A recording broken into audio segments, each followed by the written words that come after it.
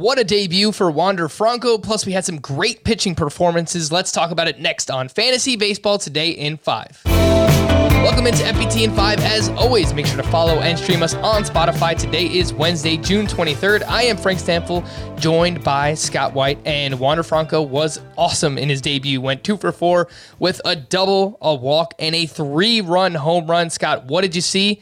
Should we be trying to sell high in redraft leagues?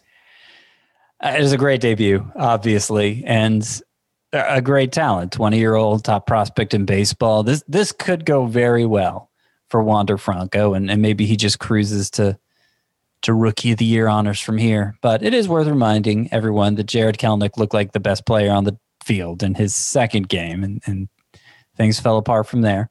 Not saying that's going to happen for Wander Franco, but the learning curve seems to have steepened over the past couple of years, players transitioning to the majors. So I don't think it would be a bad idea just because the hype is so high right now, especially after such a promising debut, to shop him. But obviously you want a stud in return. The return you want is with the assumption that Wander Franco lives up to the hype and the potential right away. You certainly don't want to undersell him given his talent level. And of course, we're only talking about redraft leagues for this, not keeper, not dynasty, nothing like that. But, probably the line, if you're just looking at shortstop, Corey Seager, if you could flip Wander Franco for Corey Seager, that's not a bad idea. Carlos Correa, the year he's having, I'd be fine with. Tim Anderson. And of course, up from there, if you can get like a Xander Bogaerts or something, that's an easy call. Scott, Charlie Morton, 2 starts in a row now. The guy has looked fantastic. He was at the Mets, 7 shutout with a season high, 11 strikeouts. Is he back? I think so, because this is 2 starts in a row, 7 2/3, 3 hits, no runs, 7 strikeouts last time, even better this time. The 11 strikeouts and 7 one-hit innings for Charlie Morton. And what the common thread is between those 2 starts is he's basically ditched the sinker, the 2-seam fastball, and went mostly 4-seamers and curveballs. That's really the formula that helped him break through for the Astros a few years back and continued during his stint with the Rays. He used to be primarily a sinker ball many years ago with the Pirates. So he's just leaned into it even more his last 2 starts, and the results have been tremendous. His ERA's well below 4 now. The WHIP looks good. The K per 9 looks great. And I think Charlie Morton's back, yeah. Yep, certainly looks like it. He's has a 3.68 ERA with a 1.14 WHIP. Scott, if you're looking for a waiver wire starting pitcher between these two, Chris Flexen now has a quality start in 4 of his last 5, and Ross Stripling has back-to-back quality starts. Between those two, who would you rather have? Well, I'm skeptical of it for both because except for this latest start for Chris Flexen where he had 19 swinging strikes, and he had 14 swinging strikes to start before that. But aside from those 2 starts, we haven't seen a lot of whiffs from him during the prolonged stretch of success, and we haven't really seen a change in his pitch mix. We haven't seen a lot more ground balls, any of the normal success indicators. They haven't been there for Chris Flexen, but they haven't been there for Ross Stripling either.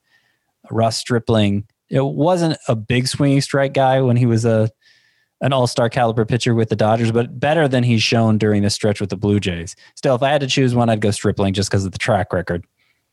Another day and more storylines in terms of spin rates. This time, Joe Girardi getting Max Scherzer checked out in the middle of his start, in the middle of the 4th inning, actually. Then later on, Girardi wanted to come out and fight Max Scherzer. It was this whole crazy thing that was going on. Anyway, there were 3 aces that pitched on Tuesday, Scott. Max Scherzer, Lucas Giolito, and Garrett Cole. They all had very good starts, but their spin rates were all way down, specifically for Garrett Cole, who has kind of been the face of this whole situation that has transpired here in MLB. So what do you make of these 3 starting pitchers, and would you dare try and sell Garrett Cole right now because of it? I don't know why Girardi was so insistent that Max Scherzer was cheating when he could just see that the spin rates were way down for Scherzer.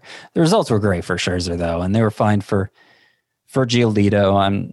I'm not sure I make anything for either of the spin rates being down for either of them yet. But yeah, Cole is starting to get concerning. I mean, he's keeping runs off the board. He's still delivering in good starts, but the spin rate had dropped basically since the start of June, and it dropped even more.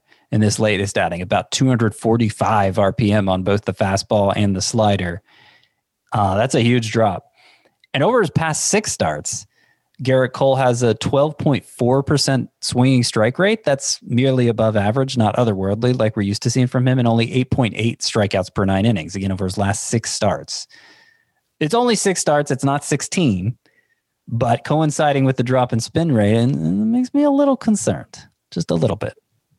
Yeah, it's just given the landscape of pitching right now and all the injuries, it's really hard to sell any of these starting pitchers unless you are getting fair return and then some, based on the way that fantasy baseball is going this season. For more extensive fantasy baseball coverage, listen to the Fantasy Baseball Today podcast on Spotify, Apple Podcasts, Stitcher, your smart speakers, or anywhere else podcasts are found. And thanks for listening to Fantasy Baseball Today in 5. If you enjoyed the pod, please leave a 5-star review on Apple. We'll be back again tomorrow morning. Bye-bye!